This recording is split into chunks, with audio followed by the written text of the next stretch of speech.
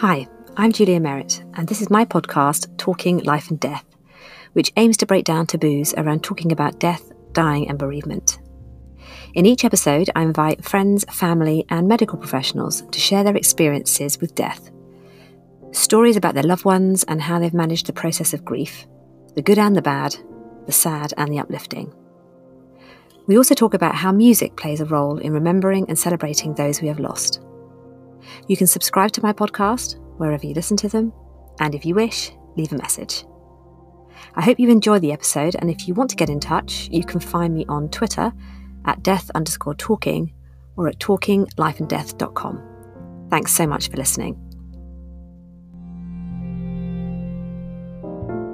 This is my first interview on my Talking Life and Death podcast, and I am really chuffed that you've agreed to come and talk to me. So this is Claire, my new friend that I've met. Yeah. So we've known each other for, was it 5 years? Yeah. Because I was trying to think about it, because our kids are in the same class at school.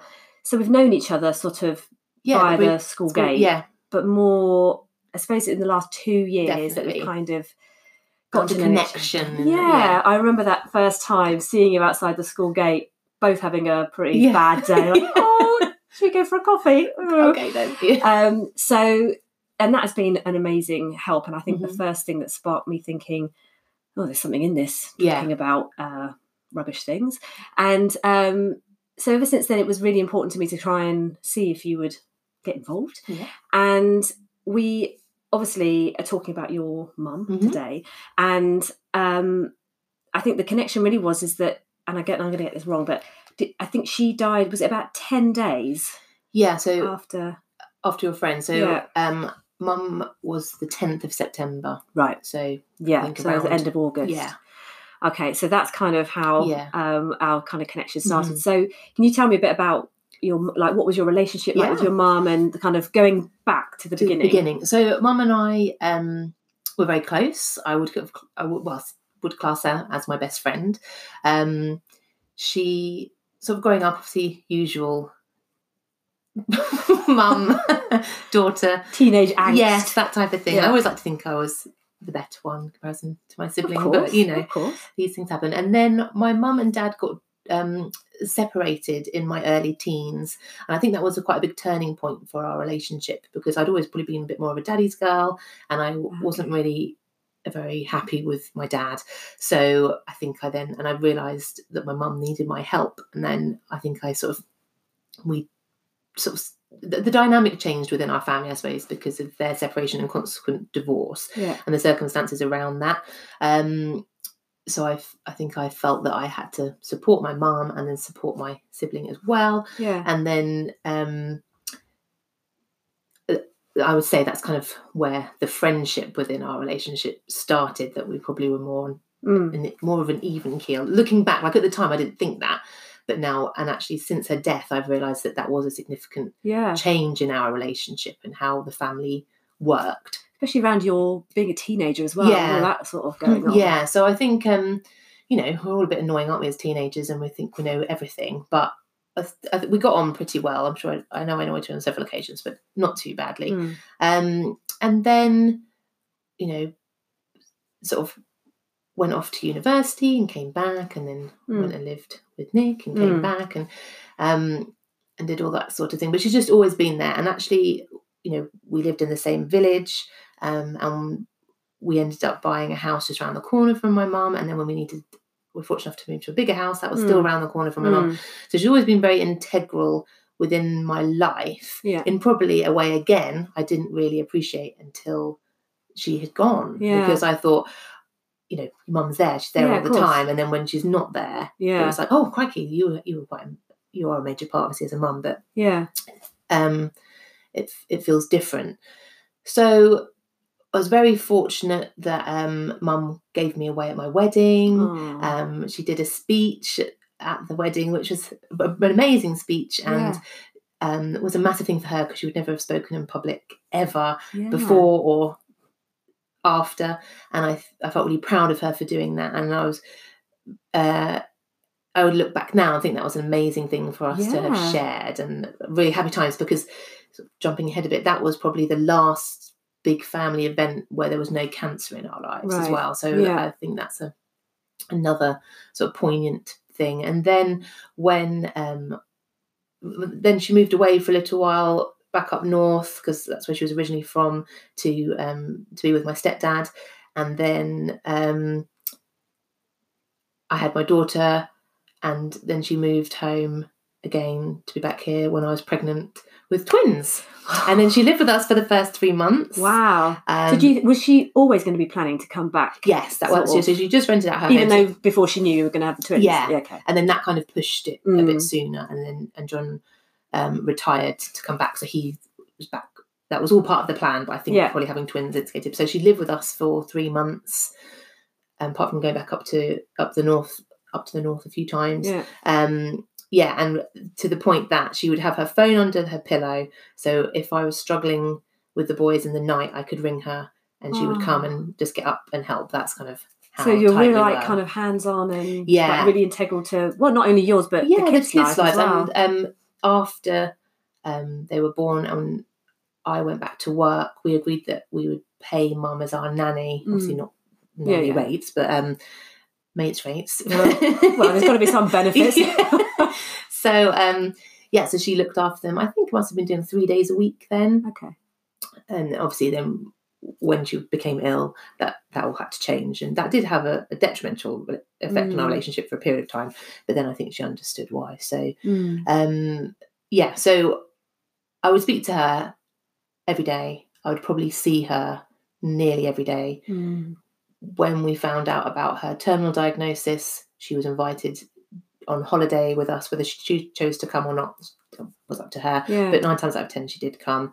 And when she wasn't allowed to drive anymore, we invited her to every single thing. Even if I was going to the supermarket, I'd be like, "Do you want to come to the supermarket, Mum?" Just so she could get out of the house a bit more. So, it was so she's so kind of knitted into everything like of the your life. cogs were all there. Yeah. So you talked about she had a terminal diagnosis, but what did she had any sort of treatment for cancer before, or was this so fitting into sort of where we are? So after I'm just trying to I can't quite remember the years specifically, but when I was pregnant with my daughter, she was diagnosed with breast cancer, and started off with they got a lumpectomy, and then something went dreadfully wrong with that, bless her, and then she had to go on and have a mastectomy, and then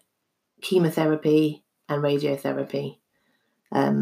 So we used to Skype because she was up in the north then, so we'd be Skyping for like 3 hours at a time, just with the baby.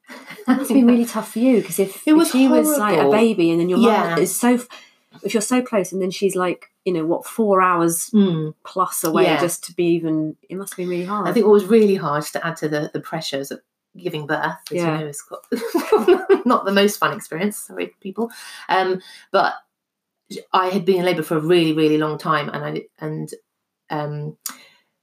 the day my daughter was born, my mum was starting chemo the next day. So I can remember saying to the midwife, she has to be born today. I didn't know, it has to be born today, because I didn't know what she was. Because my mum needs to get back up to the north to start her chemo tomorrow. And again, talking about those photographs, so looking at my wedding photographs, it's like, that was a happy time. And then photos of my mum meeting her granddaughter for the first time was obviously an amazing experience, but I always look and think, and the next day you became a different person. Yeah. Oh gosh. So she did that, and coped really well. Obviously when you've just had a baby, hormones and big changes anyway. I can remember looking at my mum and talking to her on Skype, and her just looking like she was going to die. It was just thinking, you're going to die, and being quite I don't want to use the word fake, but our family's kind of go-to way of coping is to turn everything into something humorous and have a laugh about it. Probably quite a defensive strategy now, but we'd have it, but it wasn't really funny anymore. So we were sort of having a conversation, and you could make a little bit of light-hearted humour. But when she's trying to move to adjust her pillow and she can't even move, and she has to sort of shout for John, and you can see the pain in her face as she was wincing to just have the cushions adjusted behind her. That was hard. And I can remember coming off the Skype conversation and ringing my husband and crying, she's going to die. I know she's going to die. She's going to die. She just looks like she's dying. And obviously that is what chemotherapy does. Because it was, I guess it's because if you've never been through it, you don't know what to expect, like anything. You see things on the television and some things do paint a good picture. And obviously, medicine has evolved a lot in that time, because that would have been 9 years ago now. But it's still quite a shock. And then other things that were quite shocking, we sort of, when she was starting to feel better, but she didn't have any hair, was to going out with her. And Mum chose that she didn't like the wigs. She thought they looked stupid. And to be fair, they didn't suit her. She did look a bit stupid. Maybe you laughed about that. Yeah, we did. She tried with the bandanas and the scarves, but they also made her head really hot. So she decided that if she didn't want to wear one, she was going to walk around bald, and she was quite proud of it. And actually, at her sort of celebration of life service, one of the things that was spoken about by her friends was the fact that she was what they called a tea-tart at the rugby club, and how she was bantering with the rugby players about how her head was more bald than some of theirs, and it's very much accepted in that way. But going out shopping with her was quite a lot harder, because obviously members of the public are quite shocked to see someone in their late, because you don't see it. And she was like a lady in her late 50s, quite I wouldn't say glamorous, but not she's in not put together. She wasn't kind of all blonde good. locks and everything, but she liked to put an outfit together and have her nails done and that type of thing. And so another time I can remember being in Toys R Us with my sister and her children, and my sister being really upset because the lady serving us on the till could not stop staring at my mum. She obviously just got sort of misguided, and her brain couldn't stop, and my sister was really upset and was sort of doing the say something. I thought, I can't say anything, but I thought maybe I should, because my mum's coping with it, but maybe someone who's more self-conscious wouldn't be. And as we left, I just said, my mum's having chemotherapy, that's why she hasn't got any hair, and maybe next time speak to them about it rather than staring, because it's made my sister feel a bit uncomfortable, and not in a patronising or aggressive way. Honest. Honest. And she was like, oh, sorry, I didn't realise. And I think that was the thing, that she genuinely hadn't realised she was doing it. And I just needed to mention that, because if you're a younger person that's having to go through something like that, or even an older person who is really self-conscious of that fact, my mum said she was fine, but I'm sure her heart would have hurt. Yeah, exactly. It's when you can tell when someone's kind of looking. Yeah, so you sort of become a lot more protective, because obviously you're worried about them because they've gone through a very difficult time, and you had seen them so poorly, and then when they're brave enough and strong enough to be able to go back out into the big wide world, you're still coming across hurdles, and people might say, well, she should have put a hat on, but if that's making her head itch because her hair's growing back, and it's all personal choice, and it's sort of I was quite protective of her and of my sister. I think, you handled it amazingly. For you, I don't know where that came from. Well, I'd take the credit for that, because also is your sister younger? Yeah. So she probably obviously and you were probably protecting her as well as your mum. That's kind of not on. Yeah, it's just sort of making people think again, and not in a you should never do that way, but just it was a kind intervention, and you've probably helped educate. That's what I hoped. Yeah, that was the kind of aim with that. But that's another thing I do remember, is the being out and about, and the judgment. And following on from that, she then, I suppose, I don't want to say got the all clear, because now retrospectively even that was a lie, but she was allegedly gone, and there was the cancer. There was no other sign of it. And then when they were back living near us, what was the time period between? That was let me think. So that probably went on. Oh, so my sister was supposed to get married in that April. Hold on, I could tell you this. So that was 2011. She was having chemo. So my sister was supposed to get married that April, but because my mum was so poorly, they postponed it to the following September. And my mum's hair was just growing back then. I remember from those photographs. So let's say 2012, we were sort of like on the home stretch, Yeah. we thought, for a bit. And then we always wants people born in 2013. So then I would say 2014. Yeah. I remember my mum should have been coming round to have the kids so I'd go to work. Yeah. And my stepdad knocked on the door. I was like, oh, why are you here? Yeah. Had they moved down by this point? Yeah, so they were down now. I had 3 children by this point Yeah. now. And he said, oh, your mum's had a funny turn. She'll be round in a bit, but she just wants me to be with her today. Right. And I remember thinking, that's the most ridiculous thing I've ever heard in my life. So my mum's an incredibly strong, independent woman. She had a big chunk of life where she was just a single mum, cracking on, and wouldn't ever want to be reliant on anybody. And that was kind of a very odd thing to have heard. Yeah. So I was like, oh, okay, thinking that's weird. So then I said, well, what funny turn? What happened? So of course she was just a bit shaky. It was all very vague and odd. And I was like, right, okay. So then Mum turned up. I was like, Mum, what's going on? She went, I was a bit shaky. I'll be fine. I said, well, maybe we should try and get you a doctor's appointment. Things don't really, nothing was making any sense. Yeah. And it just felt wrong. Something felt wrong. And so Nick was still upstairs. So I went up to Nick and said, oh, you're working locally. So could you come back if Mum gets a doctor's appointment? Yeah, no problem, fine. As I came back down the stairs, Mum was having a fit at the bottom of the stairs. And when I say fit, it wasn't like an episode of casualty. Yeah. Basically, one side of her body was kind of uncontrollably moving. Yeah. In a very jerky way. It was bizarre. And she was trying to hold her arm still. I remember that. Just sat on the bottom couple of steps. And I said, what's happening? I said, is this your funny turn? And she said, yeah, and was really upset and said, I think I'm having a stroke. And I just remember thinking, oh my gosh, I've got to call an ambulance. Yeah. Ran into John with the kids and I said, leave the kids there. I'm calling an ambulance for Mum. And he just went, okay. That was that. Shut the door. Called an ambulance. They were lovely on the phone. Told me to put her in the recovery position. Unfortunately, I just done my first aid at work, so I felt really confident that I was there. So I managed to do that. Bless her, squashed in our teeny tiny hall on the wooden floor, and it stopped. And then the ambulance came, and they sat her up, and they did all the checks that they do, the blood pressure and so on. And the whole way through, I just kept thinking, something isn't right. And I think I've said to you before, I thought to myself, she's got a brain tumour. And I don't know why, or I haven't had anything like that since. Yeah. But they said, we don't know why this has happened, but obviously we did say about her history, because they do ask about medical history.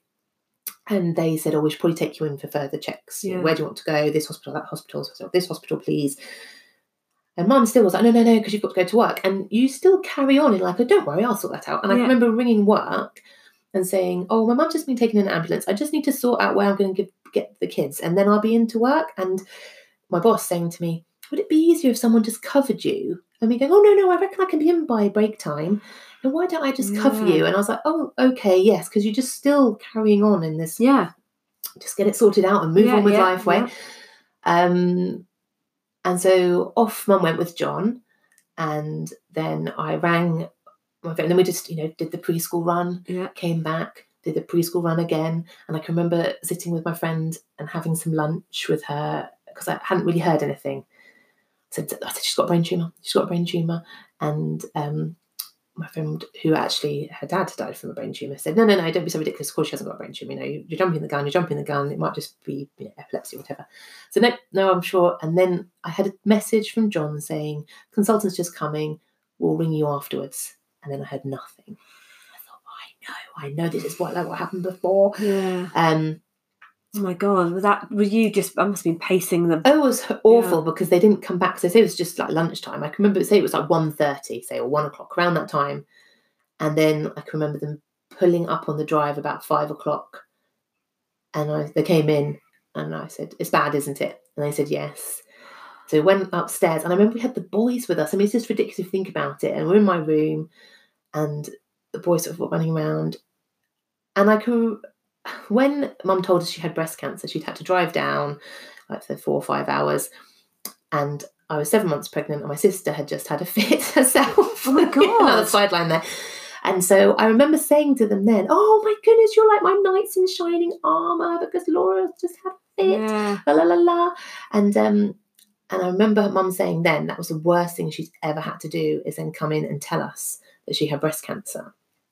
And I think I remember that. And again, maybe if we could ask her side of the story, I don't know, same with John, but I can remember thinking, I just need to take this horrendous situation away from you. And I just said, is it a brain tumour? And she just nodded. And I was like, right, okay.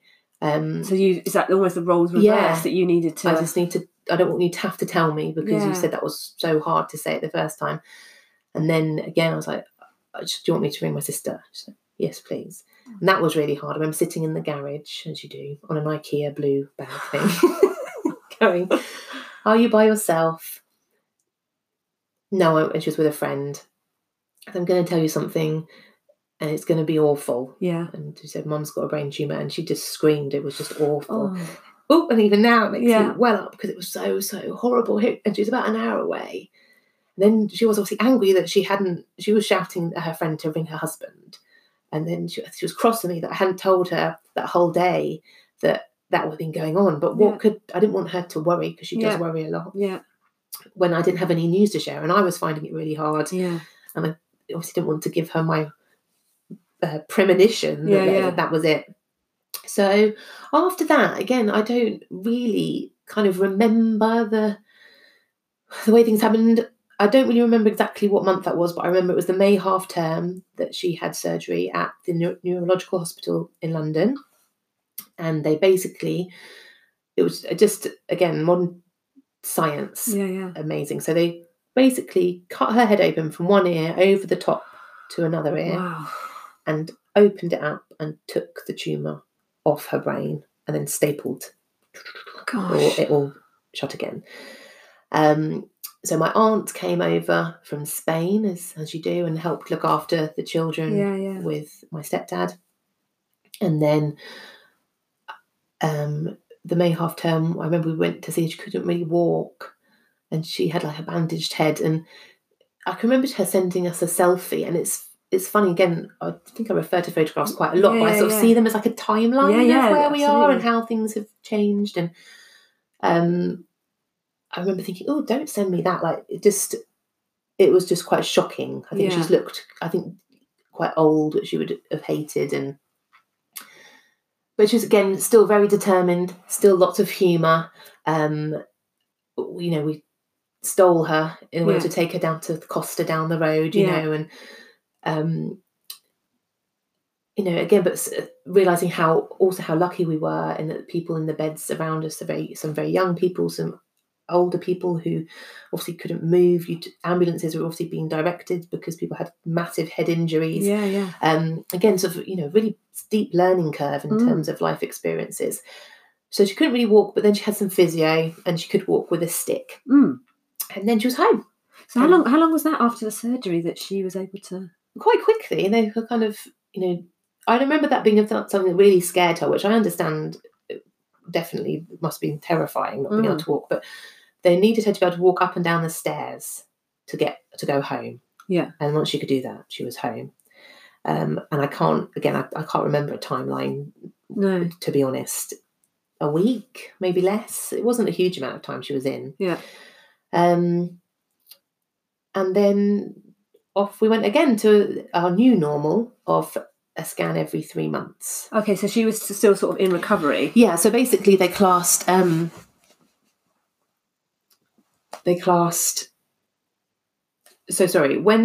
she had when she had that diagnosis, I'm trying to get my bearings on this now, that was when, was that then classed as terminal? I think it was terminal then. Because that just having that word in the sort of out there. Yeah, the metastatic was another word. Metastatic cancer, which I don't quite know. Yeah, is. Oh, I can't remember myself. It's when it's secondary, right? So secondary cancer that can't be cured. Okay. So this was palliative care that she was then receiving. Yeah, but they didn't really word it in that way. Right. It was and that's why I'm wondering if then that was the words that were used with the second brain tumour. So that bit happened. Then we carried on. She had to have scans every 3 months, which were awful because you knew she was going for a scan. So she'd get a bit stressed a bit before. Yeah. And then you have to wait 2 weeks for the results. So you kind of had like a month of building up to the scan, then building up the results, and then They talk about it's called scanxiety or something. Oh, is don't they? it? Yeah. It's a term. It's a thing, yeah. Yeah, so Mum didn't like that. She struggled with the needle. She had to have some dye or something, and her needles were all shot from the chemo. So it was all a big palaver for her, but she got on with it. And then we used to go every 3 months, and sometimes I'd go with them because of the sort of controlling nature, but needing to understand. Well, and also the support for both of them. So I'd go in with a notebook, yeah, and be like, right, so these are the questions, because obviously if you hear the news, I think Mum just be like, oh God, it's back. Yeah, and assume that's just how John must have felt as well. Whereas I sort of would go in with a more right. So what can we do about that? Pragmatic approach. Yes. Yeah. And so it would come back, and again over the 3 weeks, it'd be nothing, be fine. It was grown. Oh no! So then there was a new one, but this one couldn't be operated on because for the first one was kind of on the top of Mum's brain, so that's why they could take it off. Yeah. But the next one was in the cerebellum, I think you could call it. So it's just kind of in the middle of your brain. Right. So that was a huge turning point. So she could have something, which now I've forgotten what it's called, where basically it's like very intensive radiotherapy, and she had to have a mask and made to fit her face, and then the mask is screwed down onto a bed, and then they put this really intensive, like millimeter precision, I will find out what the word is and let you know. God. To try and shrink it. That worked really well. And so then again, we're back every 3 months. Oh, it's fine. Oh, it's grown, 0.1 millimeters. Oh, it's fine. Oh, it's grown 3 millimeters. Oh, it's fine. And then it got to this point where that it was kind of sort of make or break, that it grown for a while, and a similar thing to this other radiotherapy, but one's done by, I think, radiologists, and the other one's done by surgeons. And so this one, where basically you wear a kind of a frame around your head, and it basically it's not drilled, but pushed into your skull. And then you have a scan with it. Oh, do you know if you do it while you have a scan? I think at this point I kind of didn't really care. I just wanted them to fix it. Yeah. And then they again do the intensive radiotherapy. So by this point, so between Mum being diagnosed with the first brain tumour and her dying was 3 years. So just to get that in yeah. And so it was the first brain tumour when we knew it was terminal. So that was just before Christmas and just before she was getting married. So it would have been before November, and she hadn't wanted us to know.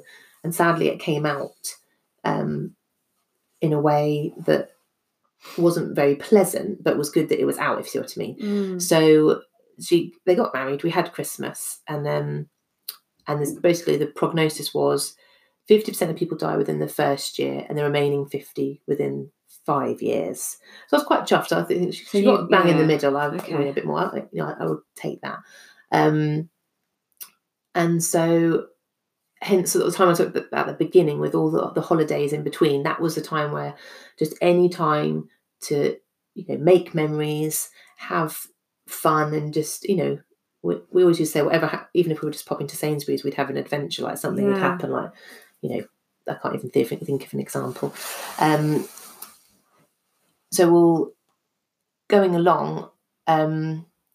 This was then, say, the June, and she had it done, and then it kind of all went a bit wrong from there.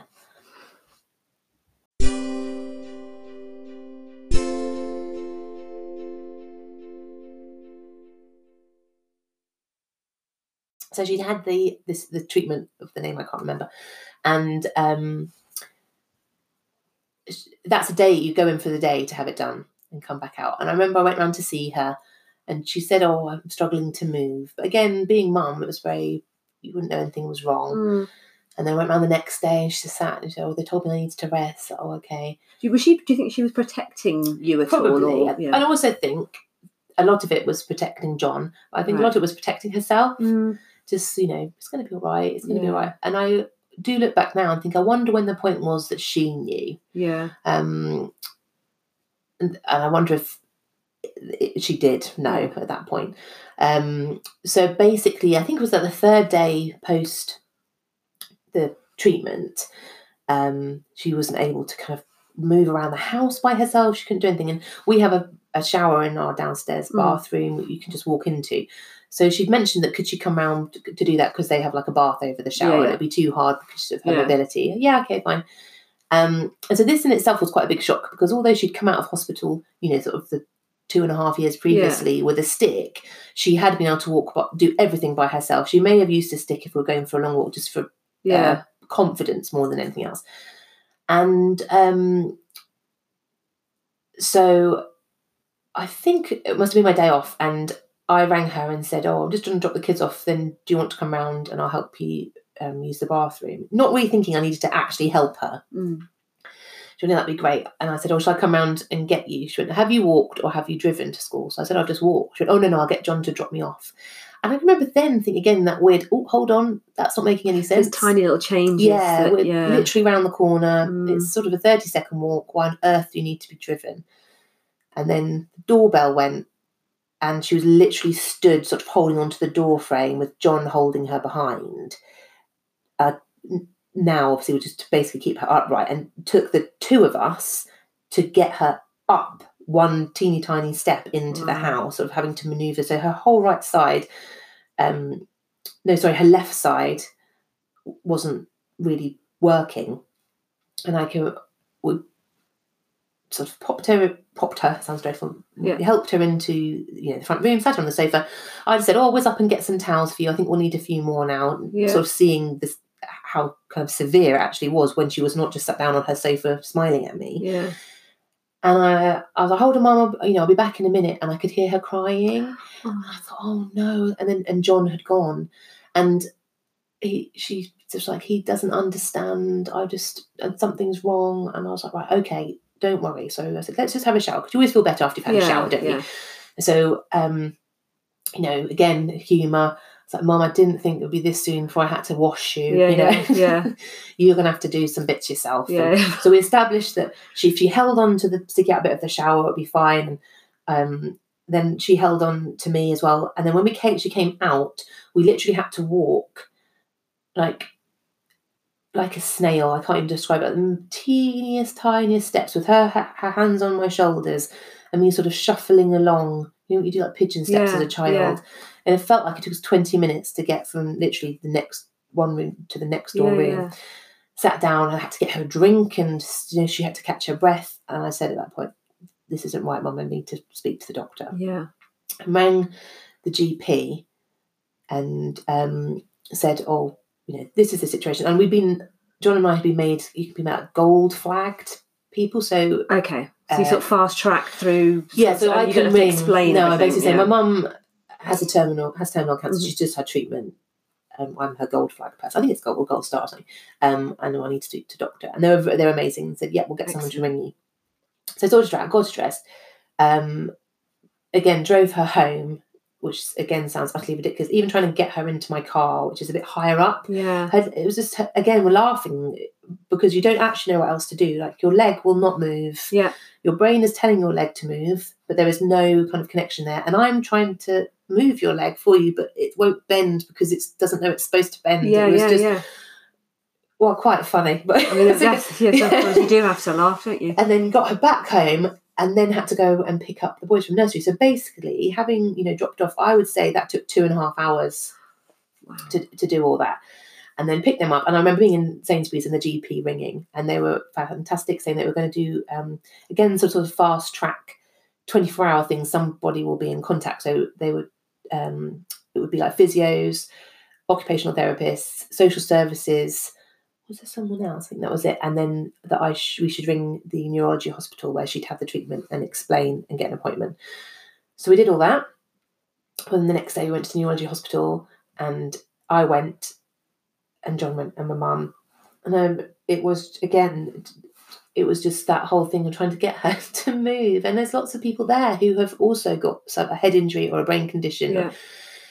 But trying to help someone through a doorway, for example, when you actually need to fit 3 adults through the doorway to ensure the middle person doesn't fall down. Yeah. It's an impossibility. You can't fit 3 people through a door, particularly when there's queues. So you would have to sort of do a weird turning maneuver and all shuffle through. So again, where humour comes in. Yeah, absolutely. And people say, conga. people say silly things like, "Oh, do you need a hand?" Well, what kind of yes, but no, and you know, oh, you look like you've got a tricky position there. Yep, we have, but we're all trying. So shush. And saw the neurologist man and loads of student doctors who were in there, and basically they said that it was normal, and it was swelling because of the treatment, but to stay for a scan just to double check. So I had to go back to get kids from school, so I just got to train back. Kind of sort the kids and everything, like keep normal life going at the same time. Yeah, and again, you just kind of do it. I mean, now reflectively, should I have done that, or should I have just said to someone, "Please, would you pick the kids up?" But again, when there's 3, you feel a bit guilty. And well, you're in, and also you're in, you know, you're making decisions on the fly, aren't you? So where the neurology hospital is, you can just walk to St Pancras and fine. So did that, and they said that the scan had come back, they were swelling, it was fine, but basically it wasn't fine. The people came, the emergency sort of response team, and they were great. So we had like a Zimmer frame, you know, and so my mum was 63 by this point.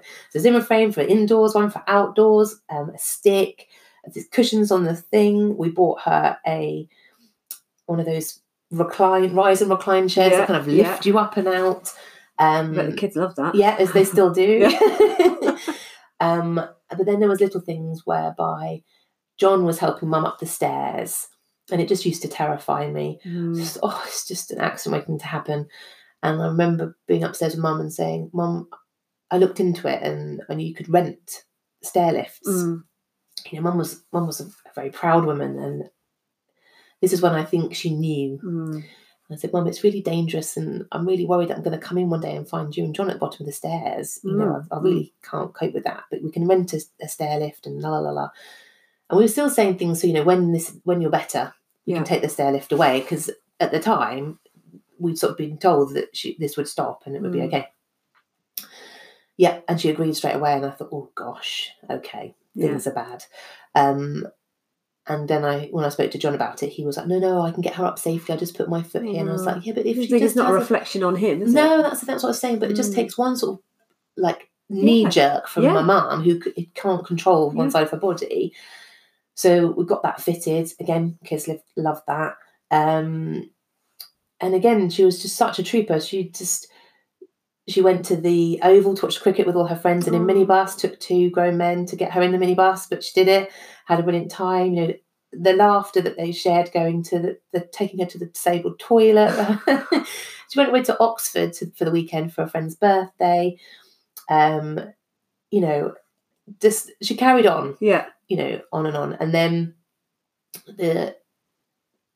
we used to go around and help her get dressed in the morning, you know, help her get washed, do her makeup. Was this all while you were still working? So how were you? We must have been coming into the summer holidays now. I was going to say, so you were able to work around that in terms of time off, or... Yeah, we must have been coming into summer holidays. And I'm quite lucky because I finished a bit earlier. Yeah. So I think, it did tie in quite nicely, to be honest. If it's going to happen at a time, then that's probably the best time. And, you know, during this time, the children were fully aware of what was happening. And we asked for advice. We saw Mum was going to a day hospice, and she wasn't keen about that.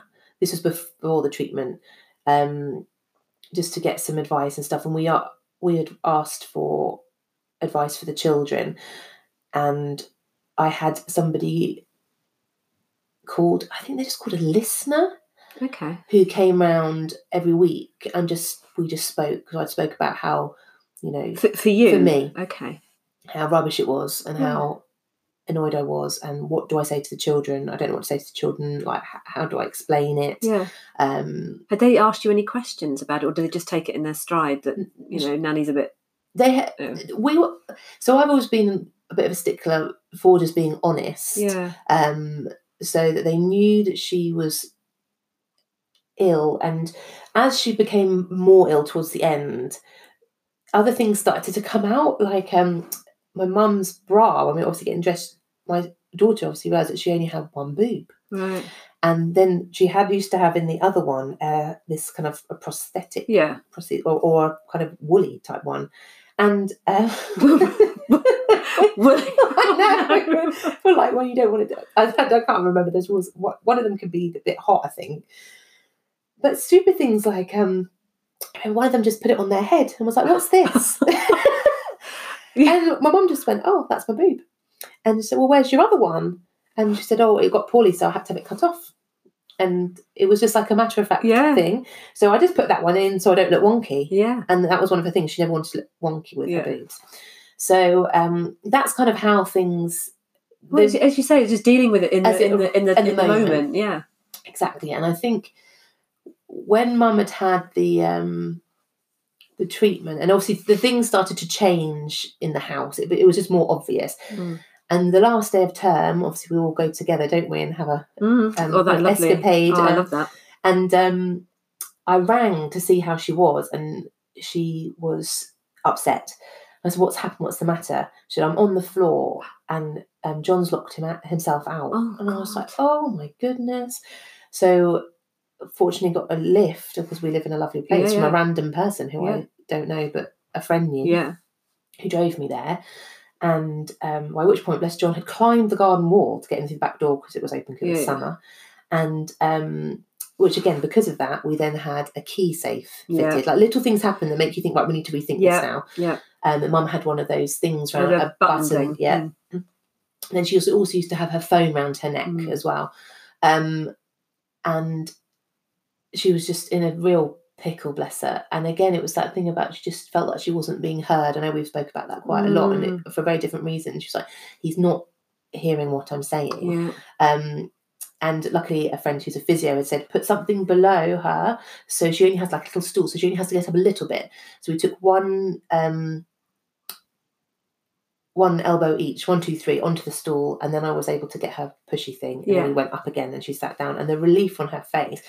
And then I went back to the kids like nothing had happened. I think it was again that thing like, right, something else has got to change now. So the key safe, the alarm pendant, the local friends having a key, or at least the key code for the key safe. And then speaking again to the occupational therapist, because if she falls down, she can't get up now because she can't get any footing. So they sort of ordered this cushion, which actually I don't think she ever used in the end, but basically you'd wedge underneath and then it would inflate and it sort of pushes them up. Paramedics use things like that? Do they? Yeah. So God, all these things. I know, little things that you just didn't even know. But maybe you can't. Almost, it's overwhelming to introduce them all at once. But as you say, as you progress, I suppose through. And then it was the days, another sort of pivotal day, I suppose. Was the children kind of knew that Nanji was poorly. I think we'd said, so going back to the listener lady, we'd said, I'd read. She recommended a book, which I would recommend as well, called The Secret C, which is aimed at children 5 to 12 years old. And it talks about cancer and about how everyone just whispers about it, which is so true. Like, oh, no, it's not the big C. Oh, no, oh, no. And it talks about everything about terminal, not congenital, all that type of thing. Treatments, what that means. And I read that book to my daughter, and it was like something had changed for her. It's like something she understood. And we'd always tried really hard to never talk about the fact that it was terminal or anything like that in front of the children. But, big ears. And I was wondering if she had actually heard something, and now it was all sort of making a bit more sense. And even now she talks about, when we used to do Nanji's makeup and, being part of it. And they were all part of it. And I have since reflected and thought, maybe we shouldn't have done that. But at that time, in that moment, that was the right thing to do. And that's but it goes back to you say about being honest. And if you can't be honest with your children, that's what you sort of say. And, and I think their capacity, probably, I think we underestimate sometimes what they can take. It just changed her. She just was far more helpful, far more positive. It's like she understood. And then this must have been some holidays now, and the boys had a play date, but only one of them. So I said, please could my other son stay with you, because they're twins, they were split into different classes, and this was for him to do it. Fine. And Georgina was going as well, so because the big sister was her friend. Fine. And so I remember I dropped him off, all fine, came back, it was about midday, and Mum was in her rise and recline lovely chair, but kind of looking slightly awkward. And I was like, you're right, Mum. She went, oh, it's been a really difficult night. No, this must be when I dropped off. It's been a really difficult night.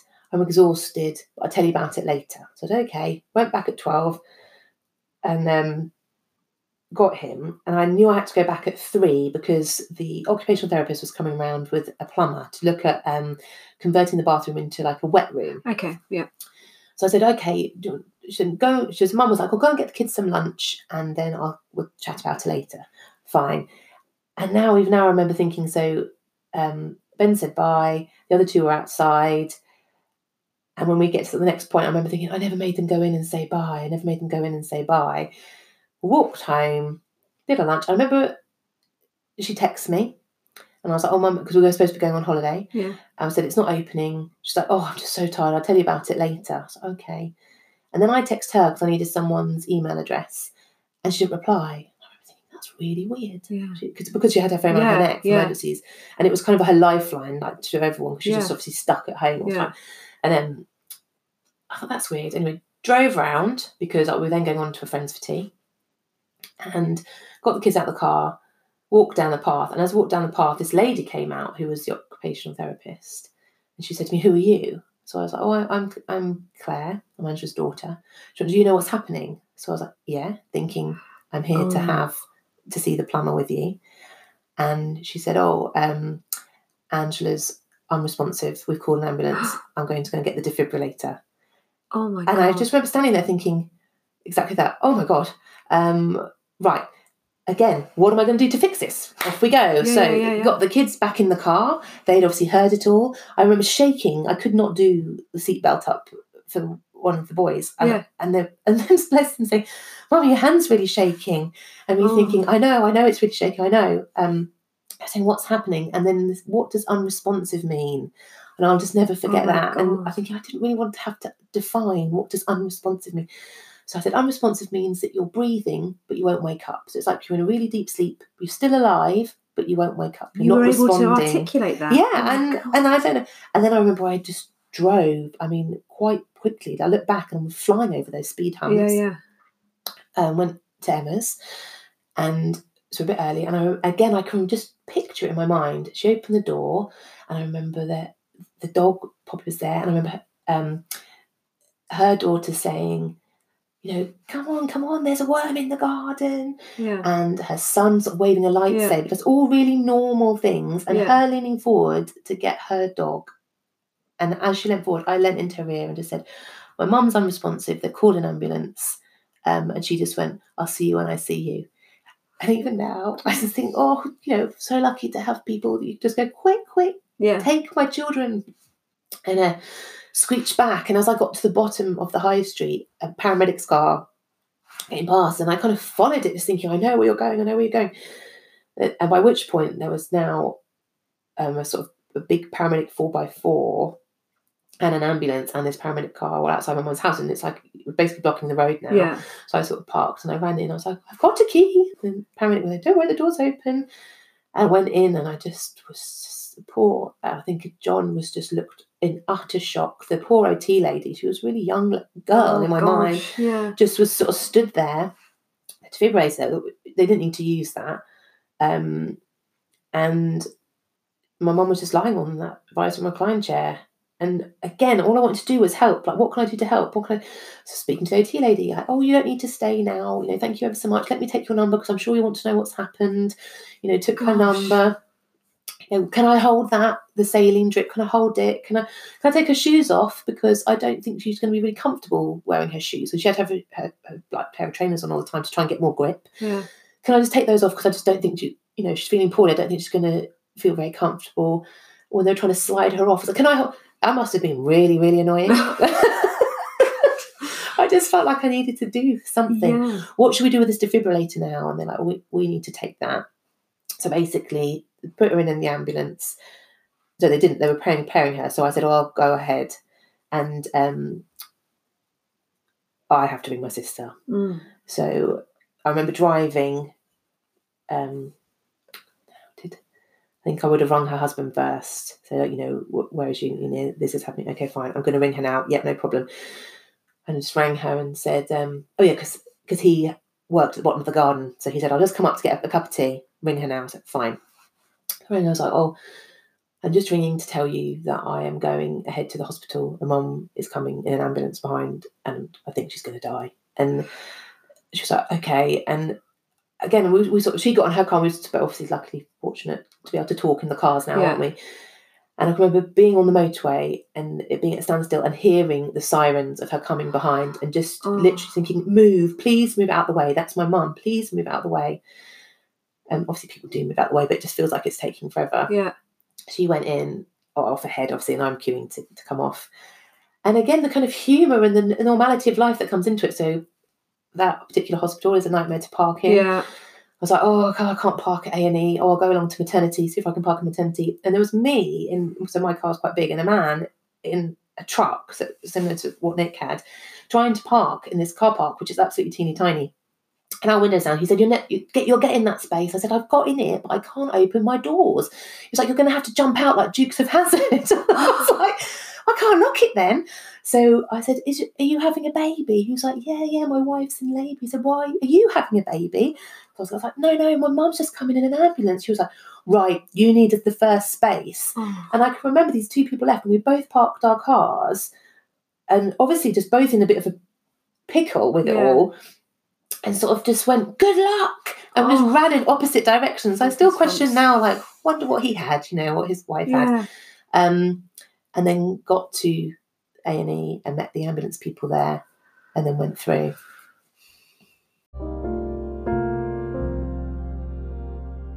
That was Talking Life and Death with me, Julia Merritt. Claire will continue to share her story about her mum in the Death of a Parent Part 2, which is on episode 4. Thanks so much for listening.